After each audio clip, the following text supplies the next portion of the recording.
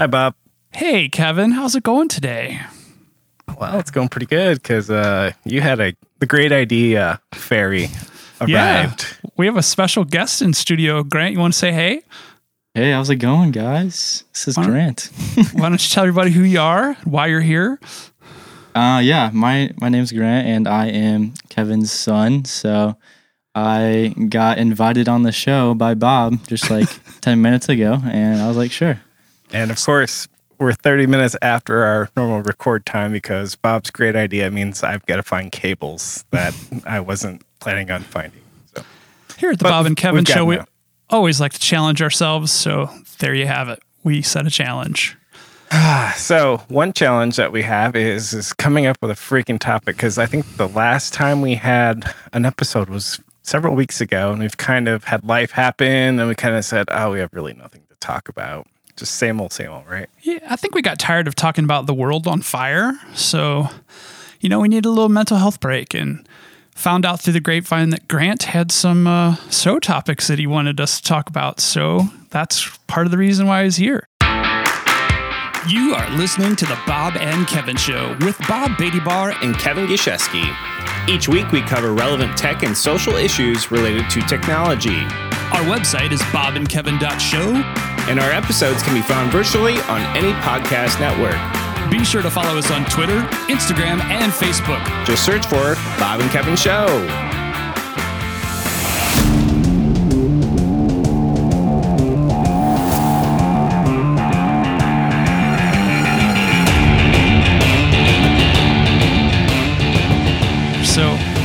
What are we going to talk about today, Grant? Well, let's disclaim real quick. If this episode's terrible, we've already decided it's Grant's fault because he kept throwing ideas at me. So I will jog his memory real quick. One thing that he wanted us to talk about was that EbSynth, or no, that's alcohol. EbSynth or whatever it's called. Yeah, I forget the name of it. Synthesizer software? No, now I gotta go look in our chat history. I forget the name. It's called EbSynth. Okay, I was close. EbSynth. EbSynth. Bob, I think I sent you some. Oh, that's the painting app, right? The video painting app? That's one of the purposes for it, yes. So I've seen some things where you can do like deep fake stuff. I don't know if you know about The Irishman on Netflix, or I think it's called The Irishman on Netflix, but basically they did like some de-aging effects, and typically you need like a really, really expensive software, and like it's pretty involved process usually, but this is like a simpler way of doing it.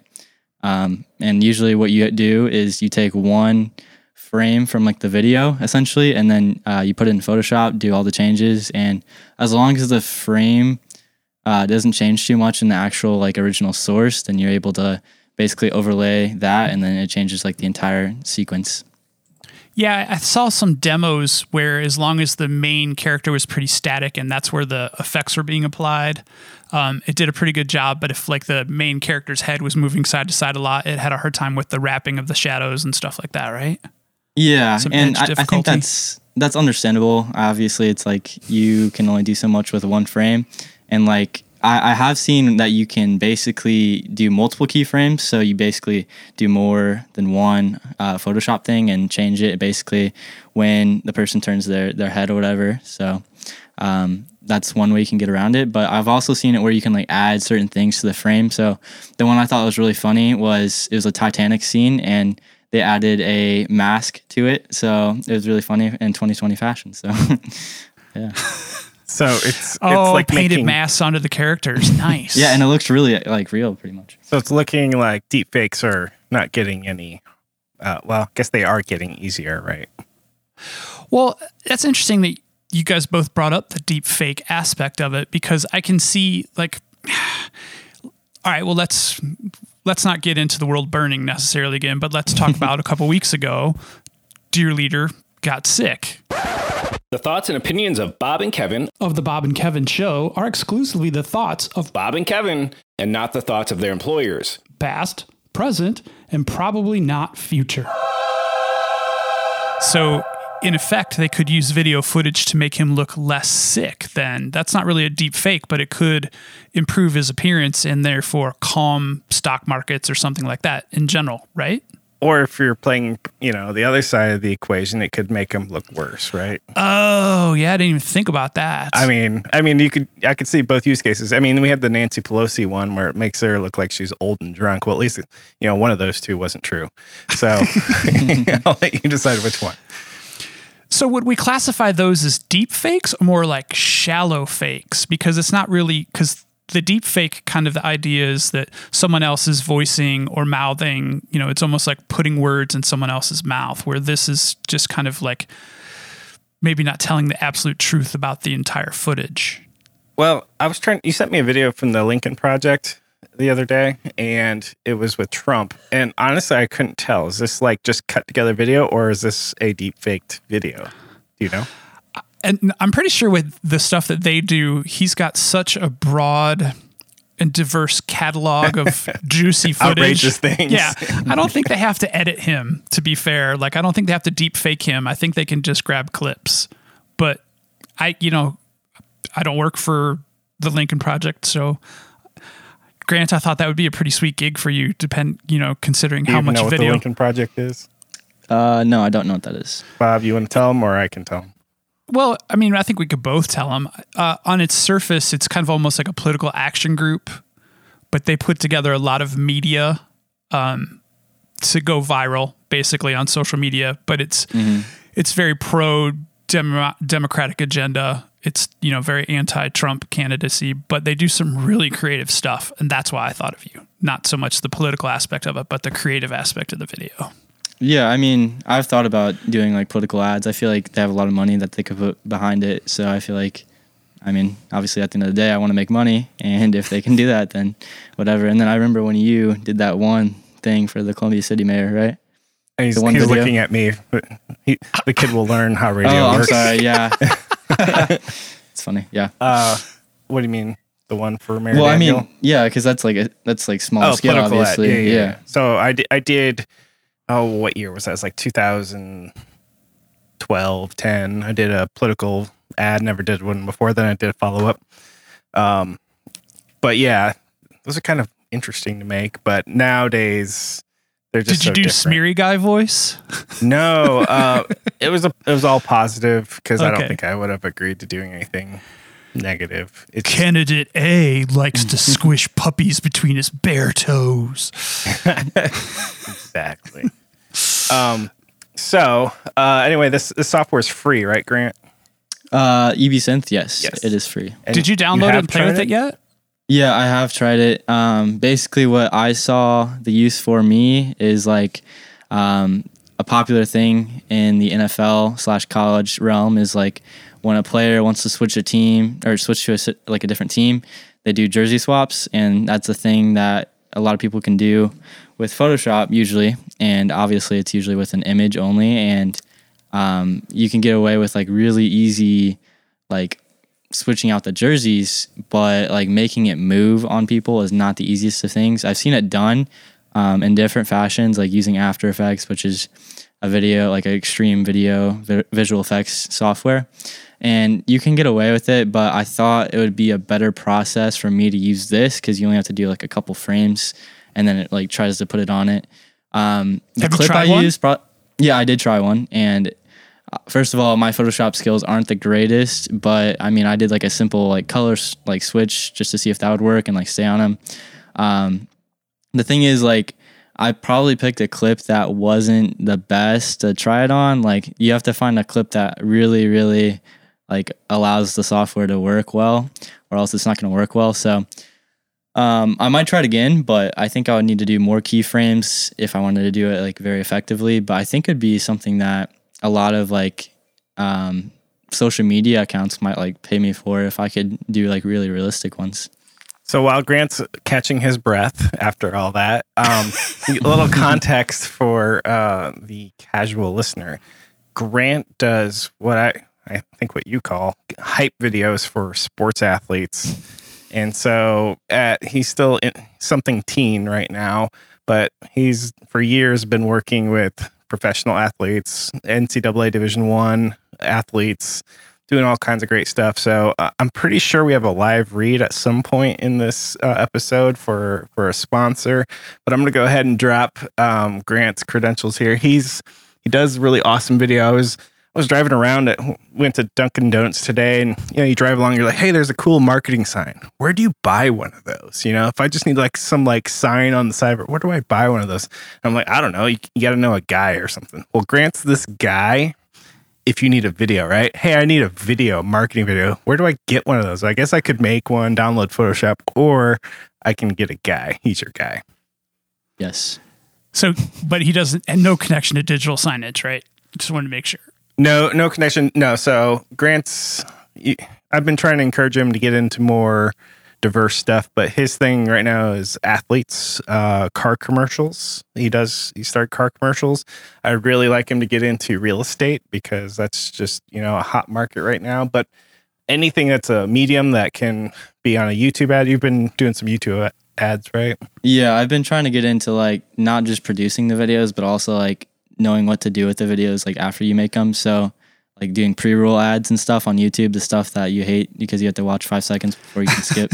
I only hate it when I'm not making money on it. Full disclosure. Because I have ads monetized on my YouTube channel. So I make my 3 cents a day or whatever. Nice. Right. Well, technically, go ahead, Grant. No, you can go ahead. Well, I was going to say, technically it's Kevin's turn to do the live read, but I'm going to guess he's not prepared. I'm guessing that Bob is putting me on the spot, and he is correct. All right, next episode you have to do the live read. But do we have actually? I mean, so because we have all these sponsors, and clearly we have a protocol in place for this that I'm just totally not in the know on. Do we have actual text to read somewhere that I would be able to read, Bob? Yeah, I thought he emailed it to us both, but maybe I didn't provide it to you. So anyway. Oh, well, that could be my bad because I don't really check email unless I'm expecting an email.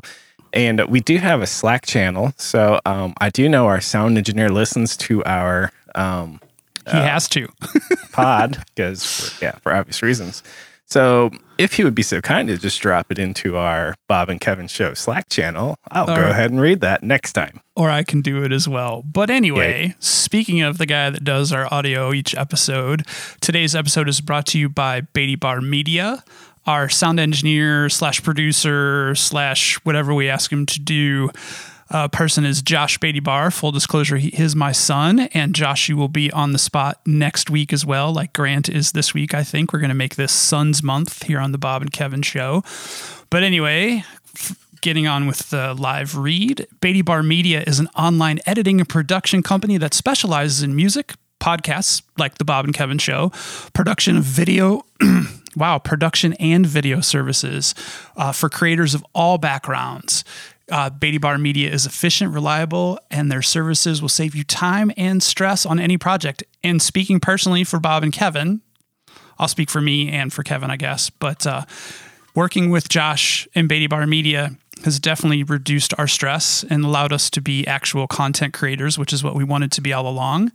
Kevin and I used to share a lot of the production responsibilities and art responsibilities, and we have kicked those out the door, and Josh gives us a really great rate. And speaking of a great rate, for everyone who listens to the Bob and Kevin Show, if they go to baty-barr.media/BK show, you can fill out a form there and get 10% off your first audio production adventure with Joshua. So give him a visit at baty-barr.media. Crazy little, what do you call those at the end there? We run a tech podcast. Top level domains? Top level, yes, TLD.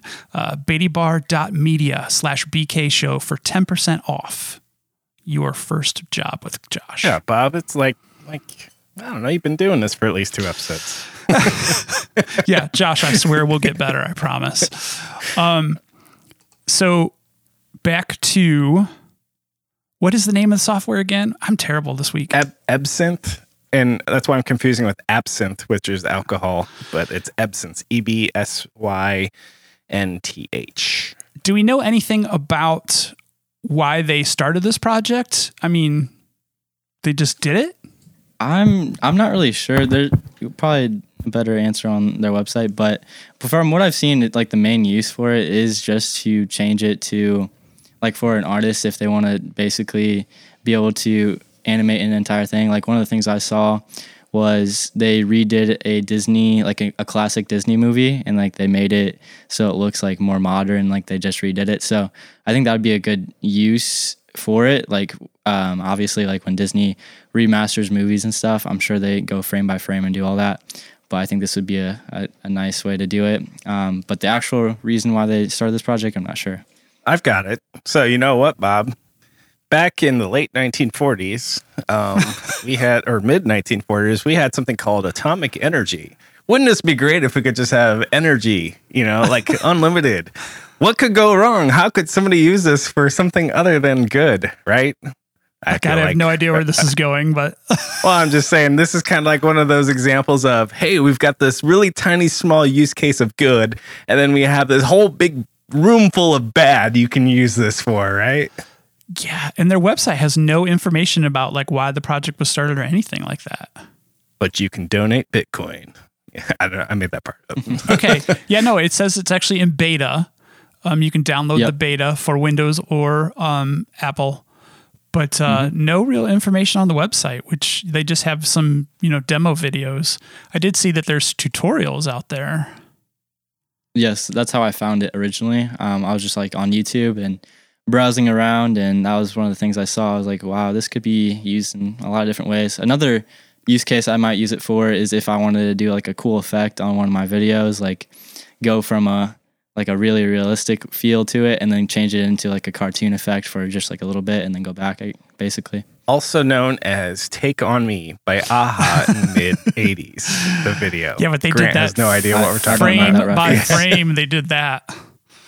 It was basically rotoscoped. Are you familiar with rotoscoping? Yeah. I rotoscoped a video from a pencil drawing to a real video. Oh, I might have seen that video. Well, it's interesting that Grant brought up Adobe After Effects because they do have some machine learning with their tracking mats. And that's kind of what he was referencing with the, there's a couple ways to do that. And After Effects is not cheap. It's very powerful, but not cheap. But this EbSynth, I wonder if when they come out of beta, if it will be a free product still. With no information on the website, it's very hard to tell. What's kind of weird is because when we talked about, what was that, GPT-3 last episode, natural language, and they kind of closely guard, hey, if you want an API key, you got to basically prove you're on the good side of, stuff. But this one is just like, whatever. You can just have this, right? Yeah, but I mean, like you said, there's some bad that can't be done with it, but since it's, it's really not machine learning in the way that it would change the content of the video. It's more like just artistically enhancing the content of the video. I see it as less harmful than the free software that you can download that actually remaps the face and the lips. Yeah, I have a feeling this is evolution 1, and whatever evolution 3 is of this, it's, we're now in the Matrix and we're just have our digital avatars. Well, it's a common theme of the show too. What's to say that software that remaps the facial features in the lips isn't going to combine with this as a plugin kind of architecture sometime soon and be able to have just more enhanced ability? The audio editing stuff seems to have disappeared a little bit. Have you noticed that? In terms of what? Adobe had a, I forget what they used to call them, but every year around Adobe Max time, which is they're around this time of year again this year, they would have Adobe Sneaks, and they would show like what's coming to, Adobe products. And they released Sensei, which is their artificial intelligence platform, a few years ago now. But right after they announced that, they did a demo of the Adobe Audition editing software that you could basically feed the software 20 minutes of someone speaking, and then you could text to speech them. But you haven't seen that since then because obviously just because we can doesn't mean we should. So you were using that, was it otter.io or whatever for Otter.ai for show transcription, yeah. So around that time, we'd both been kind of searching for something. I can't remember the name. It starts with a D, but we found another one of those. Hey, feed us some audio, and then you made a goof. Just correct it in text, and we'll automatically change the audio file. We'll sample because there's only like, I don't know, 20 some sounds the human voice makes, and I forget what they're called already. But anyway, so it studies that. So I think it's out there, but that was a controlled beta. Like you had to, again, kind of convince them that you're not doing this for bad reasons. But it's just a matter of time for that cat gets out of the bag. Yeah.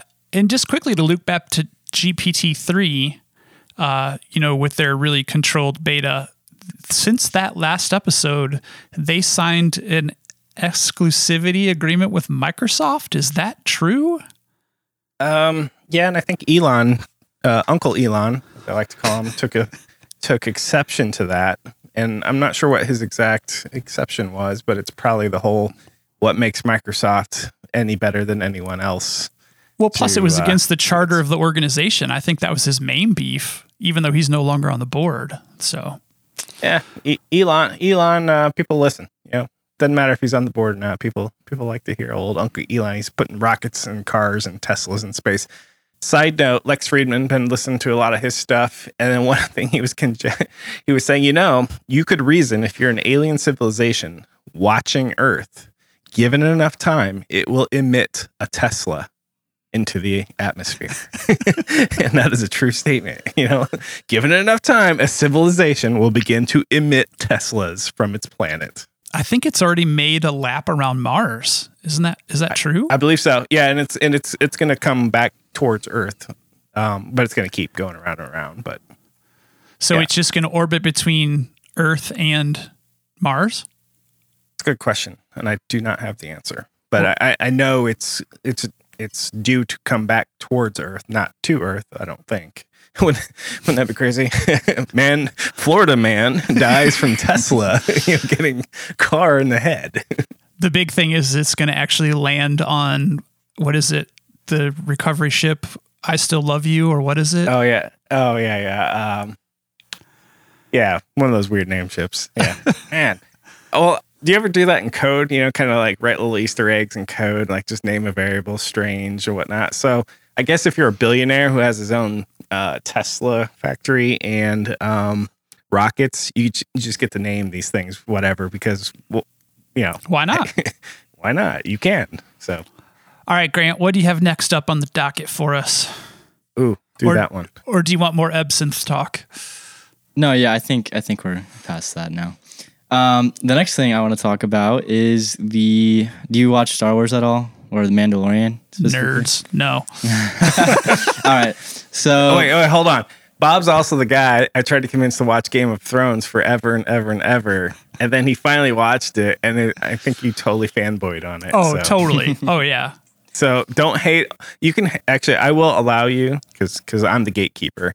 I will allow you to hate the movies, but The Mandalorian, that's really good. Well, let's call it what it is. I should talk it because I'm too cheap to get Disney or CBS or whichever one it's on. So, well, if you have Verizon, you get a year free. Well, I don't personally have Verizon, so that's the problem. All right. It's the old wink and a nod. Somebody probably does, right? Yeah.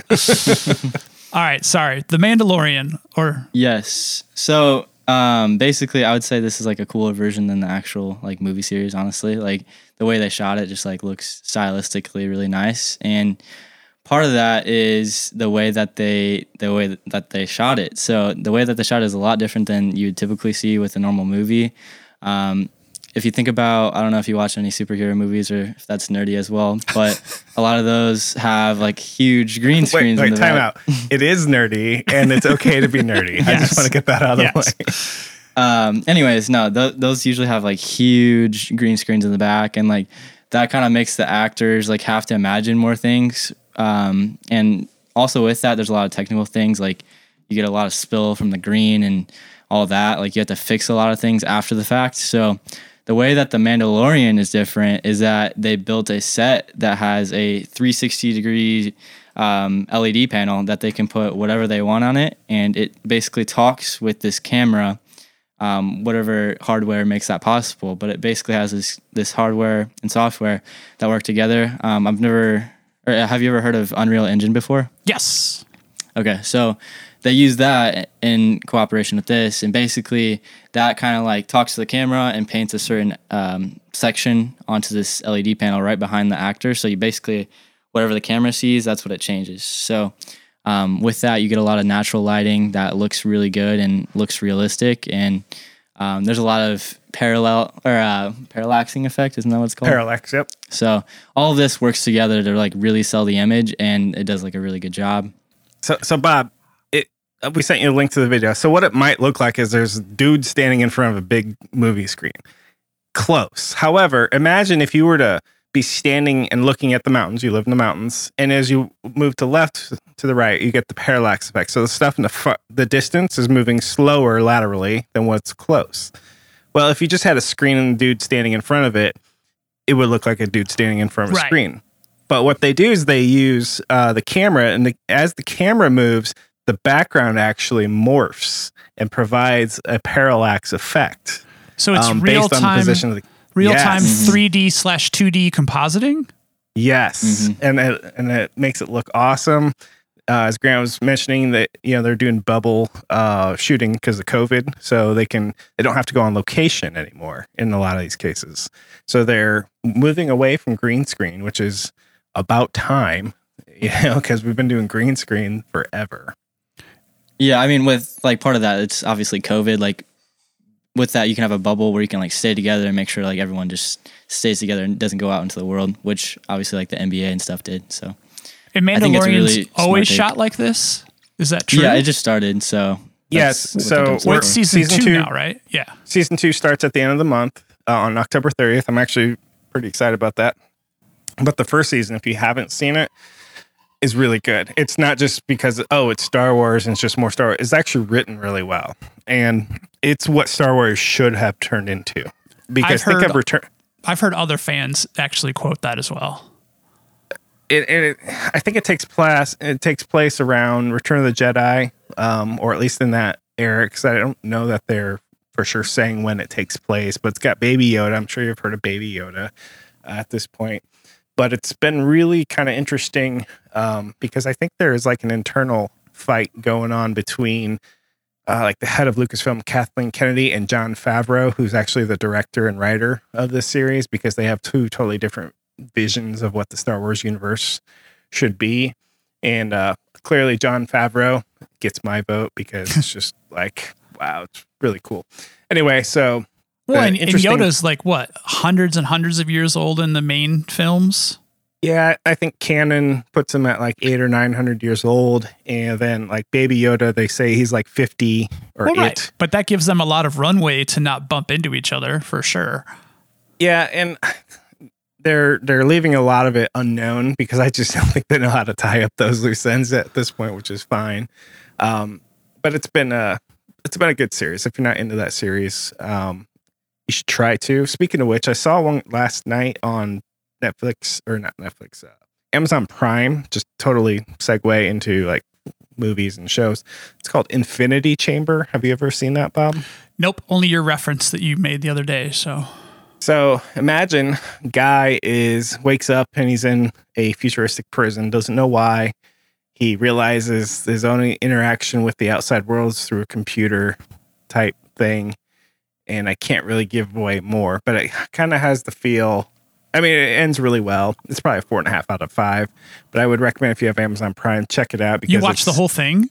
Yes, watch the whole. It's just a movie. It's a movie. Okay. 2.5 hour movie, but it's got a nice ending to it, and I think you would really appreciate it because it uses a lot of AI, ML references, and sorry, Dave, I can't do that type stuff.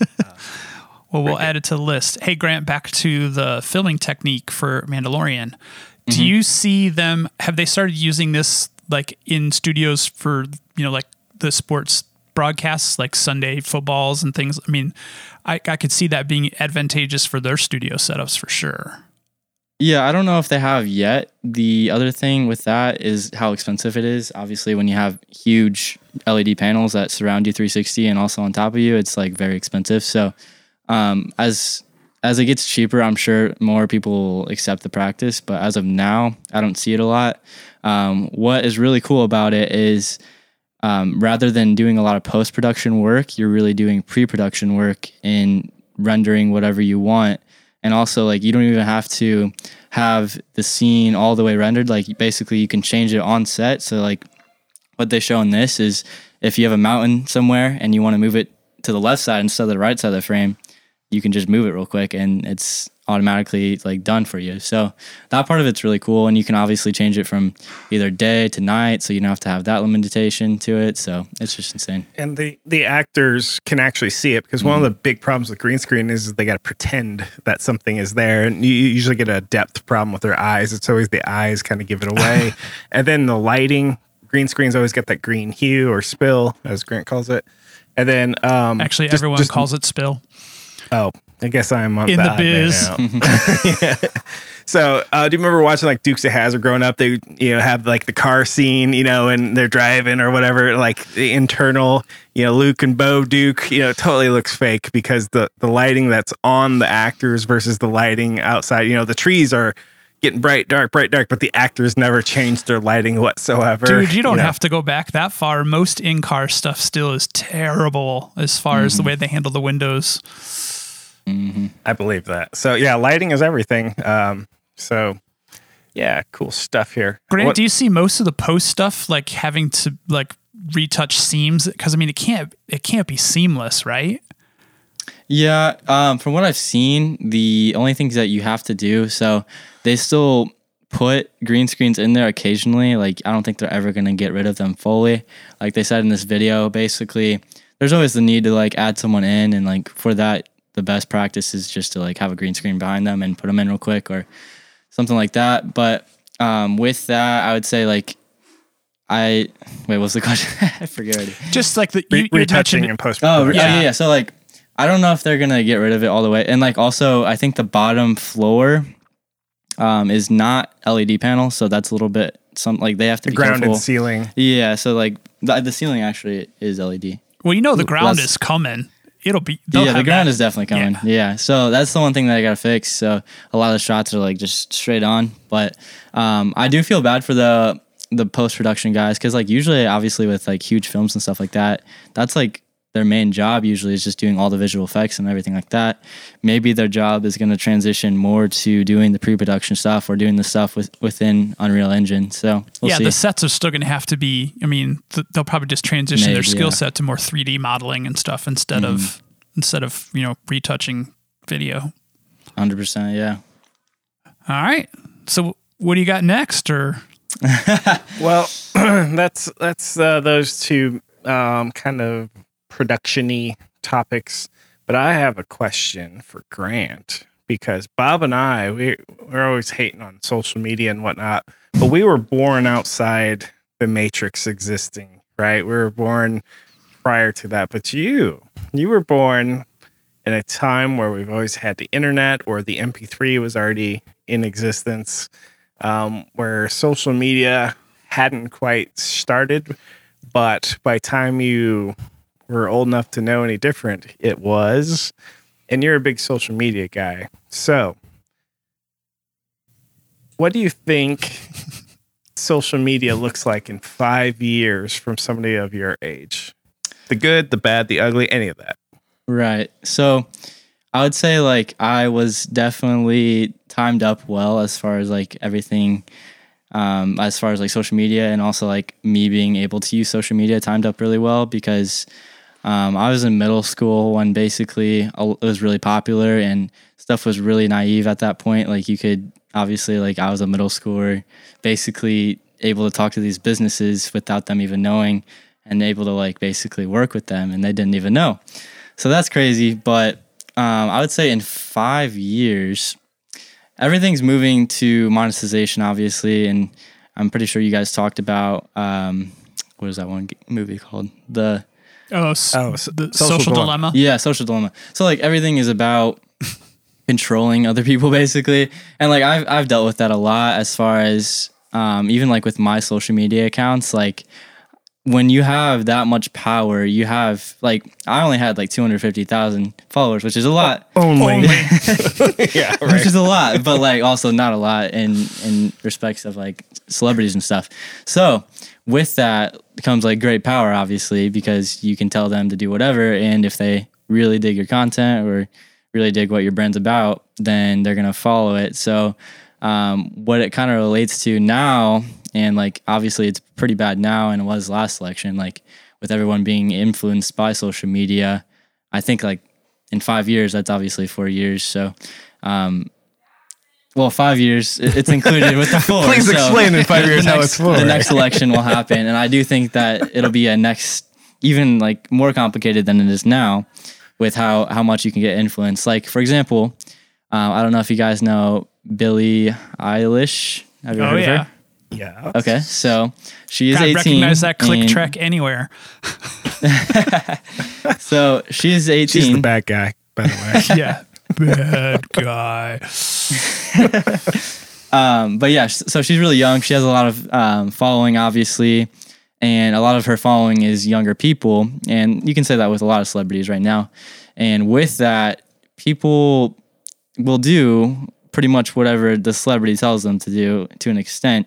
So if this celebrity, make it Billie, for example, if she is a huge Trump supporter, then she has all these followers that are going to basically listen to what she says and will be influenced by that. And like, I just know now that people are so influenced. Like I would say that I'm not as influenced and like do whatever these celebrities say, but like I just know there's like a huge like cult following to a point basically where they just do whatever.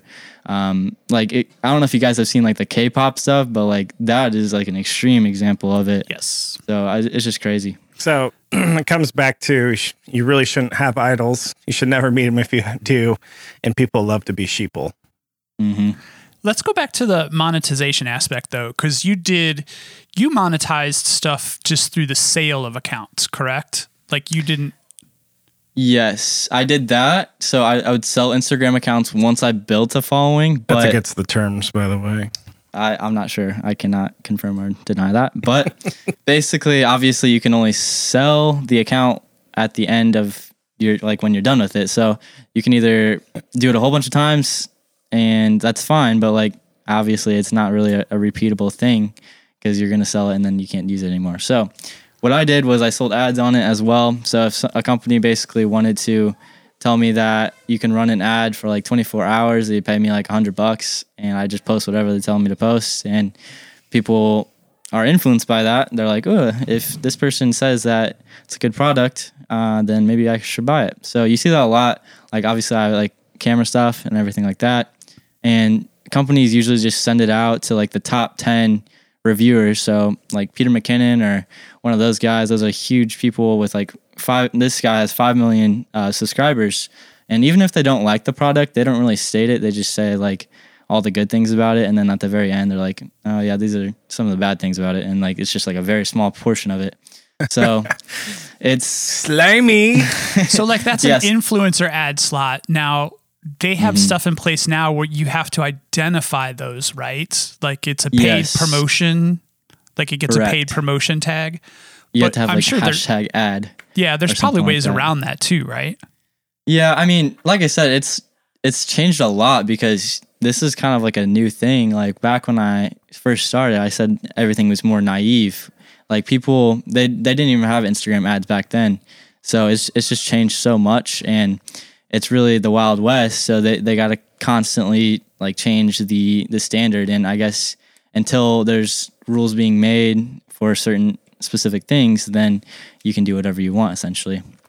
Are you experimenting at all with any of the more traditional monetization? Like, I mean, I don't really know how that works on an Instagram, but like on a YouTube, where if you have a YouTube channel, you monetize when you have enough followers.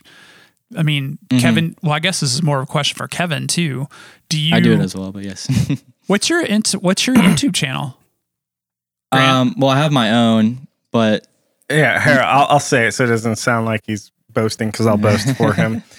He's running an current NFL rookies YouTube channel. Yeah. Okay. Right now. Yep.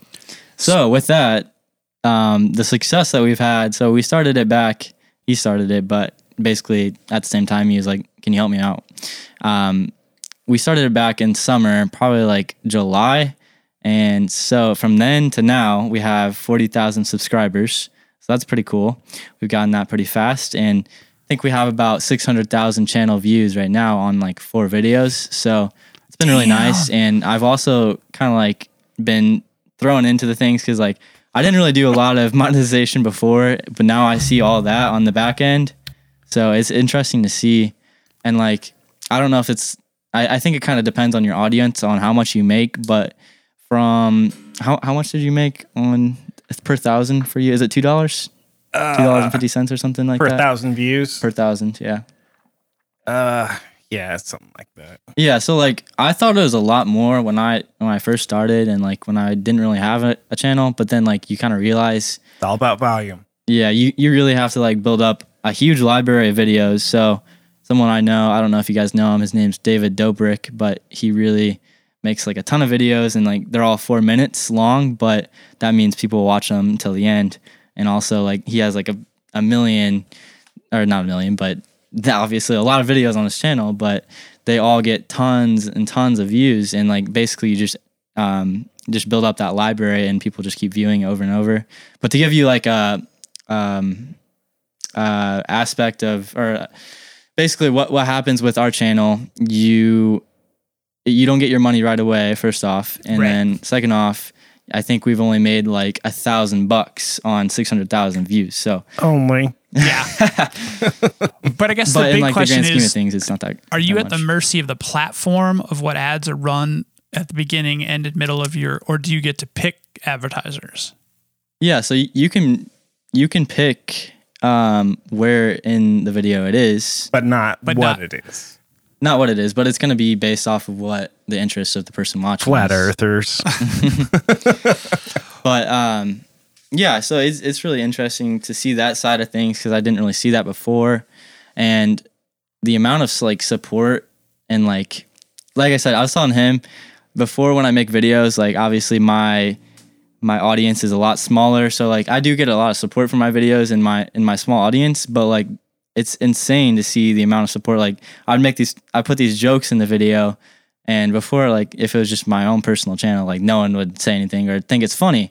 And then with this, like there's like thousands of people commenting, and it's just crazy. So Grant, how many videos are in this person's channel? And I don't know if you want to say who it is, but yeah, I'd rather not. Okay, but how many videos do you got so far? I think we have 5 videos, and I filmed one, but I've edited the rest. And how many views have you already gotten for the channel? 600,000. 600,000 on 4 videos. Let that sink 5 in. videos, but yeah. 5 videos I can count. But you and I have joked about this forever. If one of us was famous, this would be a slam dunk. It's yeah, exactly. And clearly, Bob, that's your responsibility. Would you please get famous? I thought I didn't meet my career objective there, and so therefore it's now your career objective. Bob, on a scale of 1 to 5, needs improvement on your fame. Exactly. Just saying. See, now on the podcast side of things, Grant, through Podbean, who is our platform host, we actually would have the ability, we can set the time slots, but then we also have the ability to accept an ad offer. So we're in the pool, we're swimming. Unfortunately, we're not allowed to swim with the cool kids. So nobody. Yes, we are ready to hit that button as soon as we get anything. But we could have the right of first refusal. So like if a company wanted to advertise on a slot, they'd tell us the CPM. So like the advertiser sets that. So we would pay, like some would say, we'll pay you $10 per 1,000. Some would be like, we'll pay you $1,000 per 1,000 listeners, which would be great. But then we also have to know the content of the advertiser's ad, and then we could say yes or no. So, but I know the big platforms don't have that. I'm fully prepared for Bob to legally change his name to Joe Rogan, but I don't think he is, going to bite on this. I think Joe might have a problem with that. Did your dad? Well, all right, here's another big question I have, because this will be relevant when Josh is on the show. Grant, do you call your dad Dad or do you call him Kevin? I call him Dad. Okay. Josh will probably have a different answer next week. Really? Yeah, I don't know. I don't know. It seems, I don't know. What age do you stop calling your dad? And if you do. I don't know that it's an age thing. It's just in my bubble, you don't. True story. My sassy daughter is the one who started it, and she started it probably when she was 6 years old. Wow. She just one day started calling me Bob, and the boys didn't for a very long time. But I think now they've transitioned to that too. So it's just very interesting. Yeah, it is very interesting. All right. There was a follow-up question to that too, but I can't remember what it was. So. All right. So Grant's very into camera tech. So he's I go, hey, what should I get? And he always tells me, your stuff's crap, Dad. You should get a whatever. And I'll say, hey, I'm using Camtasia. And he's like, laughs at me. So full disclosure, I laugh at him when he says use Camtasia as well. Thank you. I appreciate it. It's quick, easy. TechSmith, if you hear us, you want to advertise on the Bob and Kevin show, I guess this kind of counts. But, whatever. We'll take some money too. Okay. Grant, what kind of gear do you use on a typical shoot? Because just setting the expectation here, he goes out on video shoots, and so he's a one-man operation. So walk us through like a typical shoot. What are you using, and how do you get it out into the world? So I made a YouTube video on all this, and basically I really want to help videographers because in the sports space, it's not really the same. I think it's a lot different the way you approach it. So there's like the cinema side of things where you're recording like audio of actors and stuff, and you have that aspect of it. But my side of things, it's a little different. I want the thing that's going to work best for me. So what's really important for me is getting slow motion. You need autofocus. So all that's very important to me. You need long lenses.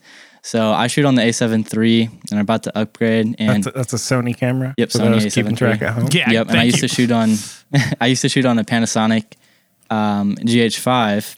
So that was a really great camera as well, and I still have it. But each camera really has its own thing, I guess, that's really good about it. And with that, right now is a very interesting time because it's like the renaissance for cameras right now, and there's so many cameras that you can get with like super good quality. And back in the day, I don't really know because I wasn't like around and doing video stuff, but I just always heard that it was like really expensive to even make movies, or I mean it still is, but like it's came down a lot in price, and like the quality that you get for the price now is like insane. So a lot of cameras out right now. I'm looking at getting a cinema camera, hopefully. We'll see what happens. That's a Canon camera for those keeping track at home. Yeah, well, like a Cinema 4D, a Sony one. Like a Cinema 4D. Is that Cinema what it is? 4D. I want to get into that software, but no, that's different. Okay, but, sorry. Yeah, Bob, that's different. Anyways, no, but cinema cameras are like, it's a general term. So, Dad, you're kind of right, but like, man, getting beat down here on my own show. Kind of right. So Canon has like C100, C200, C300, and C500, and those are like the cinema cameras. So what a cinema camera is compared to like a camera that someone else would use and at the amateur level is it has a lot of features that make it useful for like a movie, I guess. So there's these things called ND filters, and those are built in. So you hit like a button, and if it's too bright, like the image is too bright, you hit a button and it changes it to make it dark. And that's without changing any of like the shutter speed and aperture and all that good stuff. So it's a little bit technical stuff, but that's part of it. And also dynamic range is a huge part of it. So that means the amount of stuff you can see. So for example, if you're filming outside and it's a super sunny day, the chances are like the person is going to be super blown out either one way or the other. So either going to be super like shadowy, and then the sky is going to be perfectly exposed.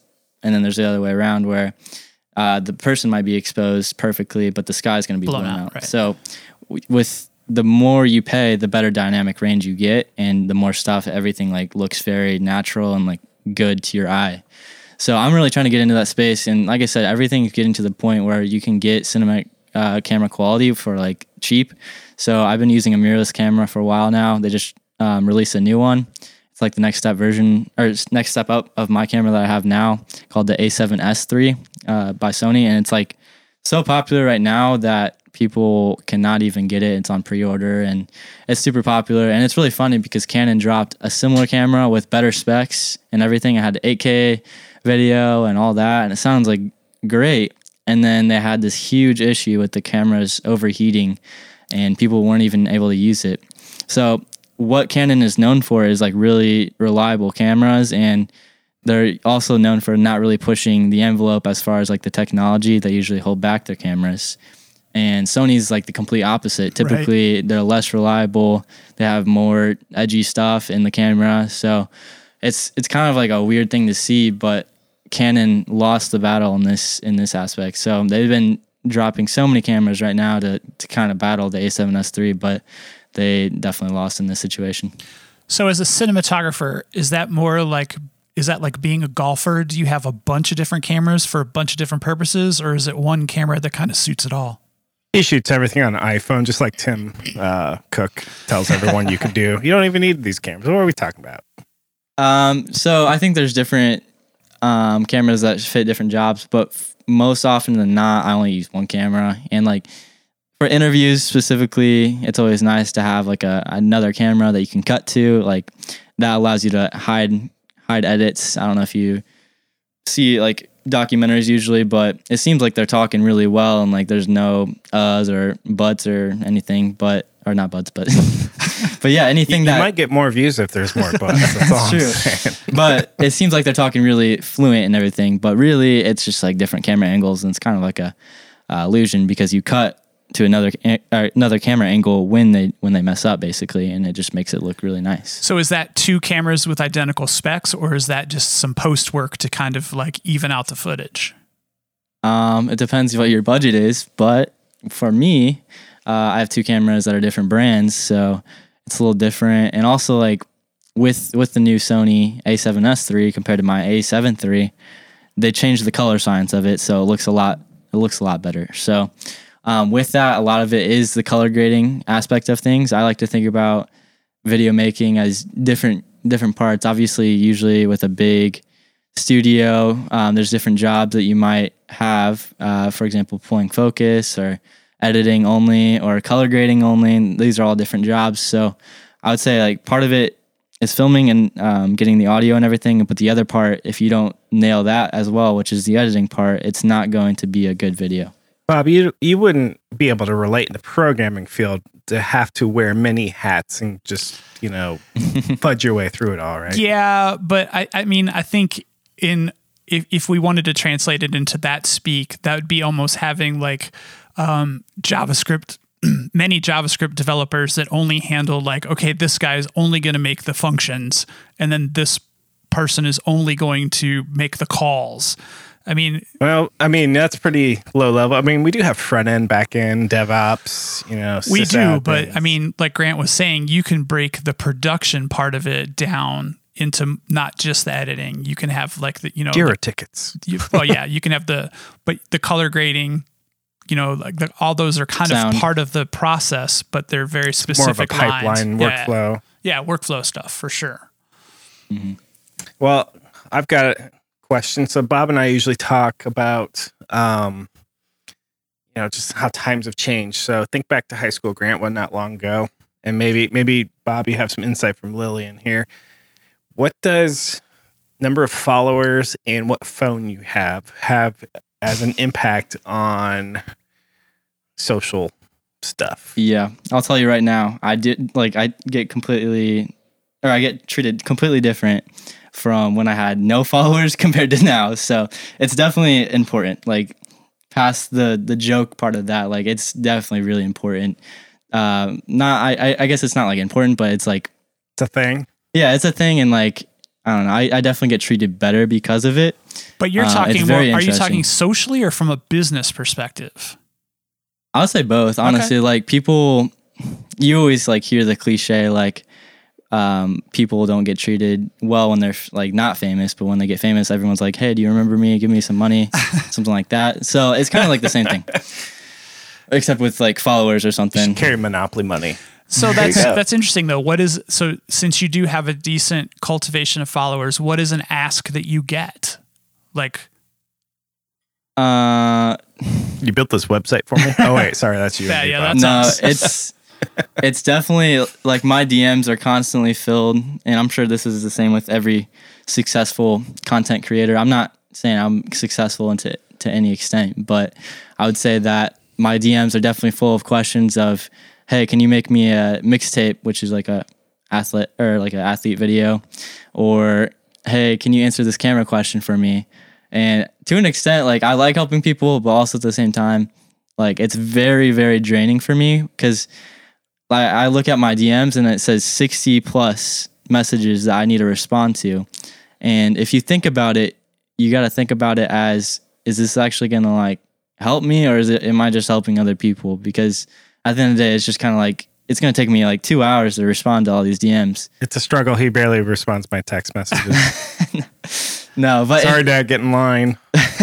It's definitely just like very, very like stressful, I guess, responding all that. But like going back to how you get treated differently, I would say like before I made videos, I was definitely like the nerdy type. Like I would say I was on that side of things. And once I started working with these athletes and working with Notre Dame, it definitely like completely changed the perspective people had on me, which could be a good or bad thing. I would say it's a good thing to an extent. Like I said, people still try to get my attention for like, even if they didn't like me in the past. So it's definitely interesting. Are they trying to get your attention for freebies, or like, I mean, you got some ladies sliding into the DMs too, or like?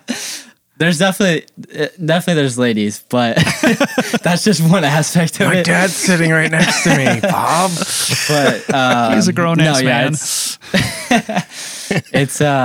It's just something like, obviously with the ladies aspect of it, not getting too much into it. Like obviously famous people get more ladies in general, just because of who they are, whether that be the money part of it, because but also just like the social. You instantly upgrade to whatever level they're at and you get whatever they have essentially. So do you have any issues with people trying to use you as an access point to some of the people you work with?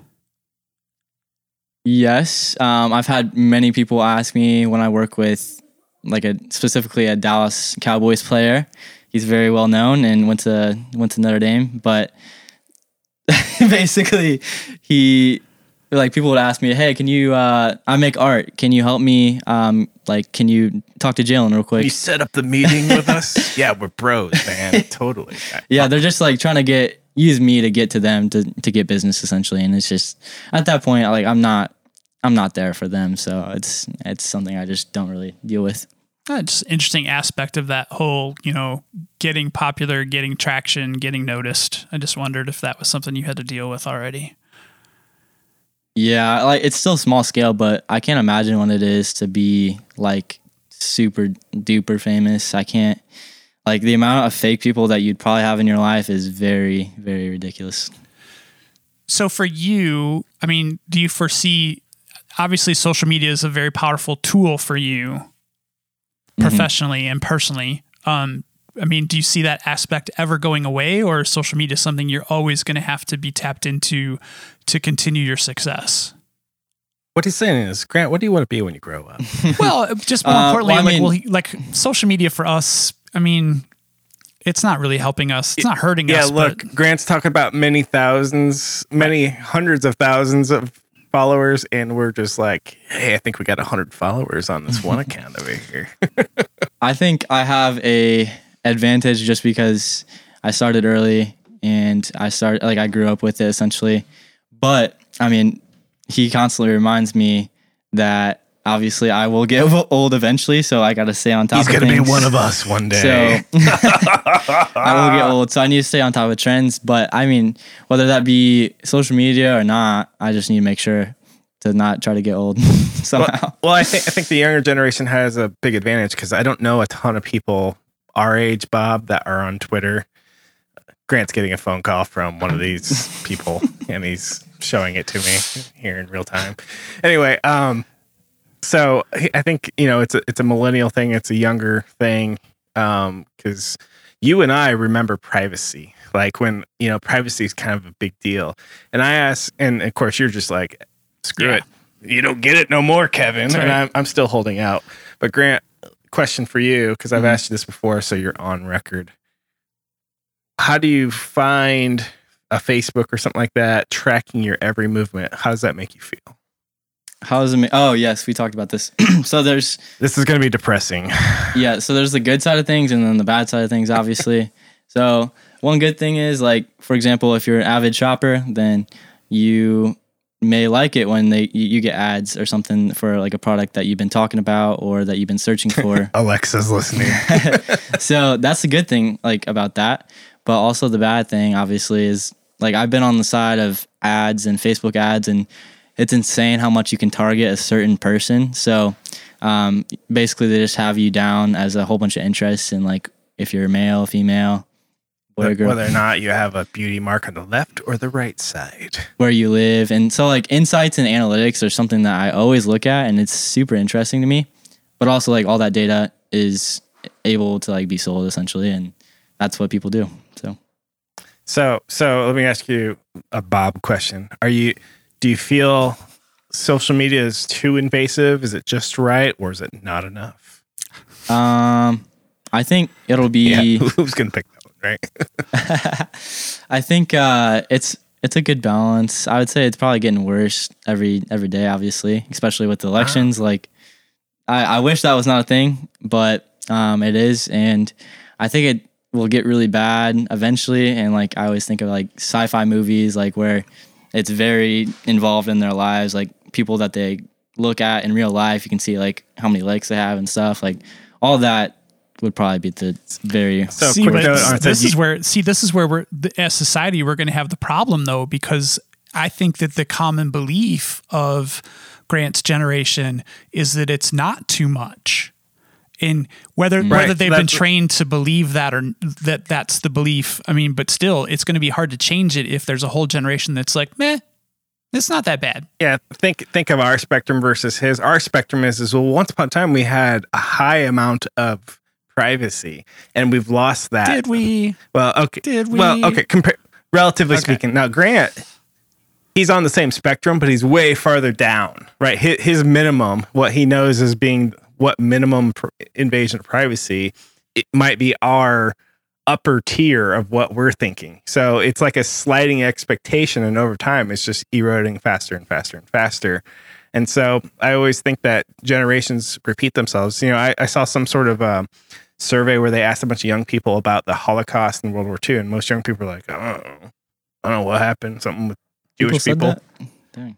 Yeah. And what school did they go to? all kinds of different ones, I'm sure. Yeah, apparently. But the point is just,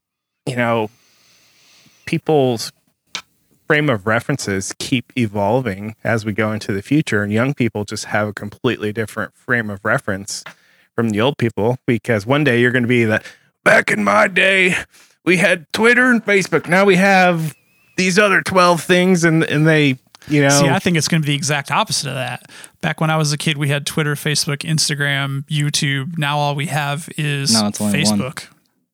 Mm-hmm. Now we just plug into the Matrix. All right. Are you guys familiar with TikTok? Oh, yeah.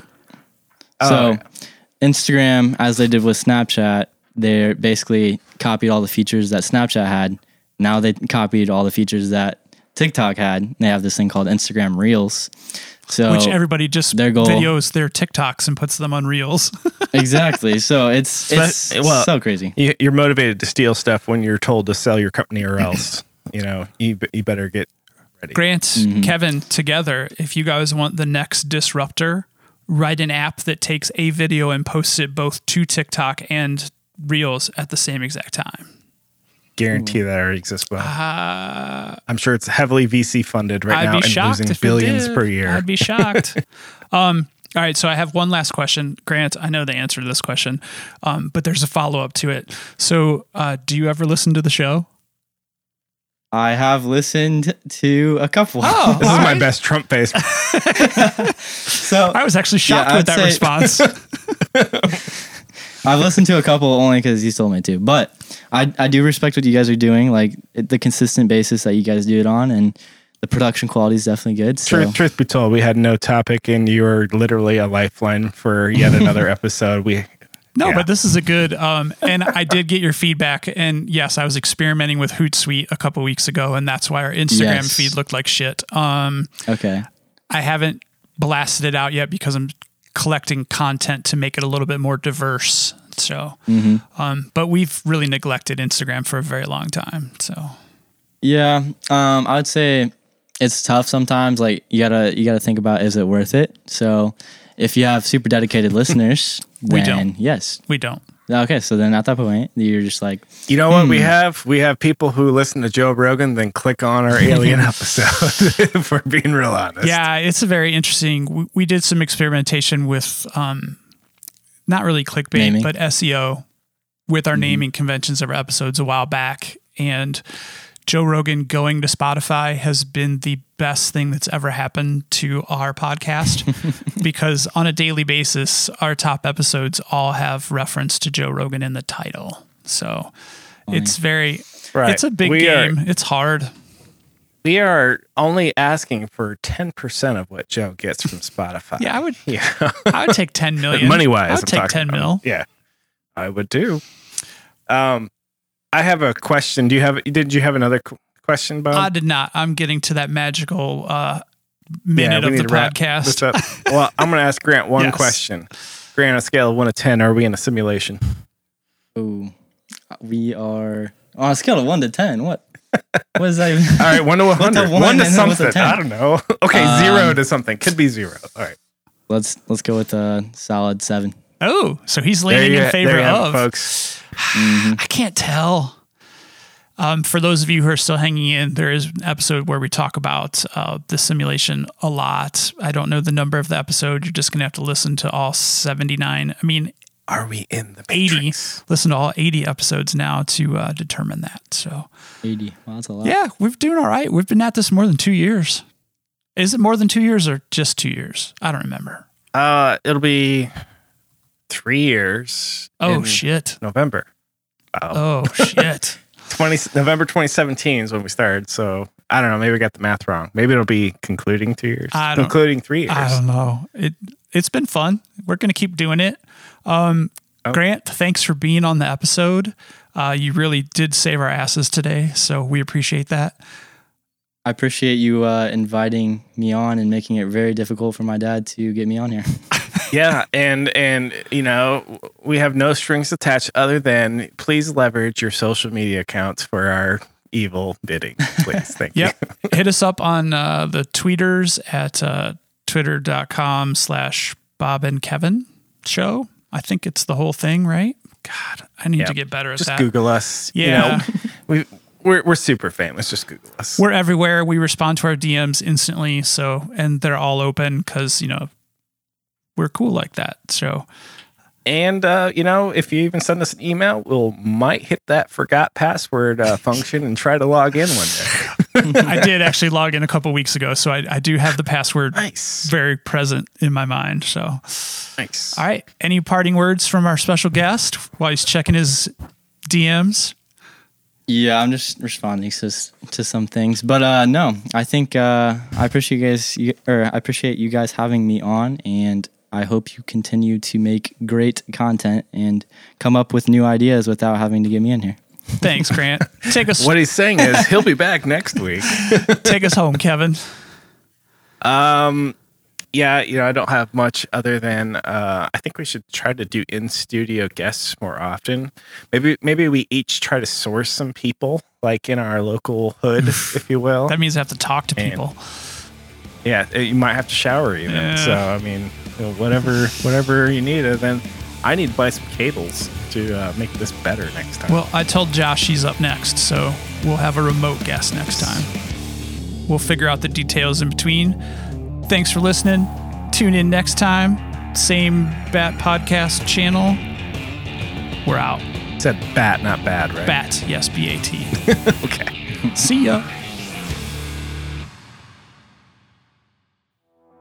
Hey, have you ever wondered how you can get in touch with us at the Bob and Kevin Show?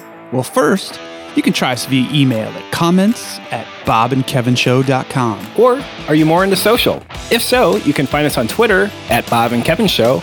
Or on Instagram as Bob Kevin Show. That's Bob, the letter N, Kevin Show. And if you're still on Facebook, you can even find us at facebook.com/Bob and Kevin Show. And for the serious business fans, you can even find us on LinkedIn at linkedin.com/company/the-Bob-Kevin-Show. How's that for a handle? Let's connect.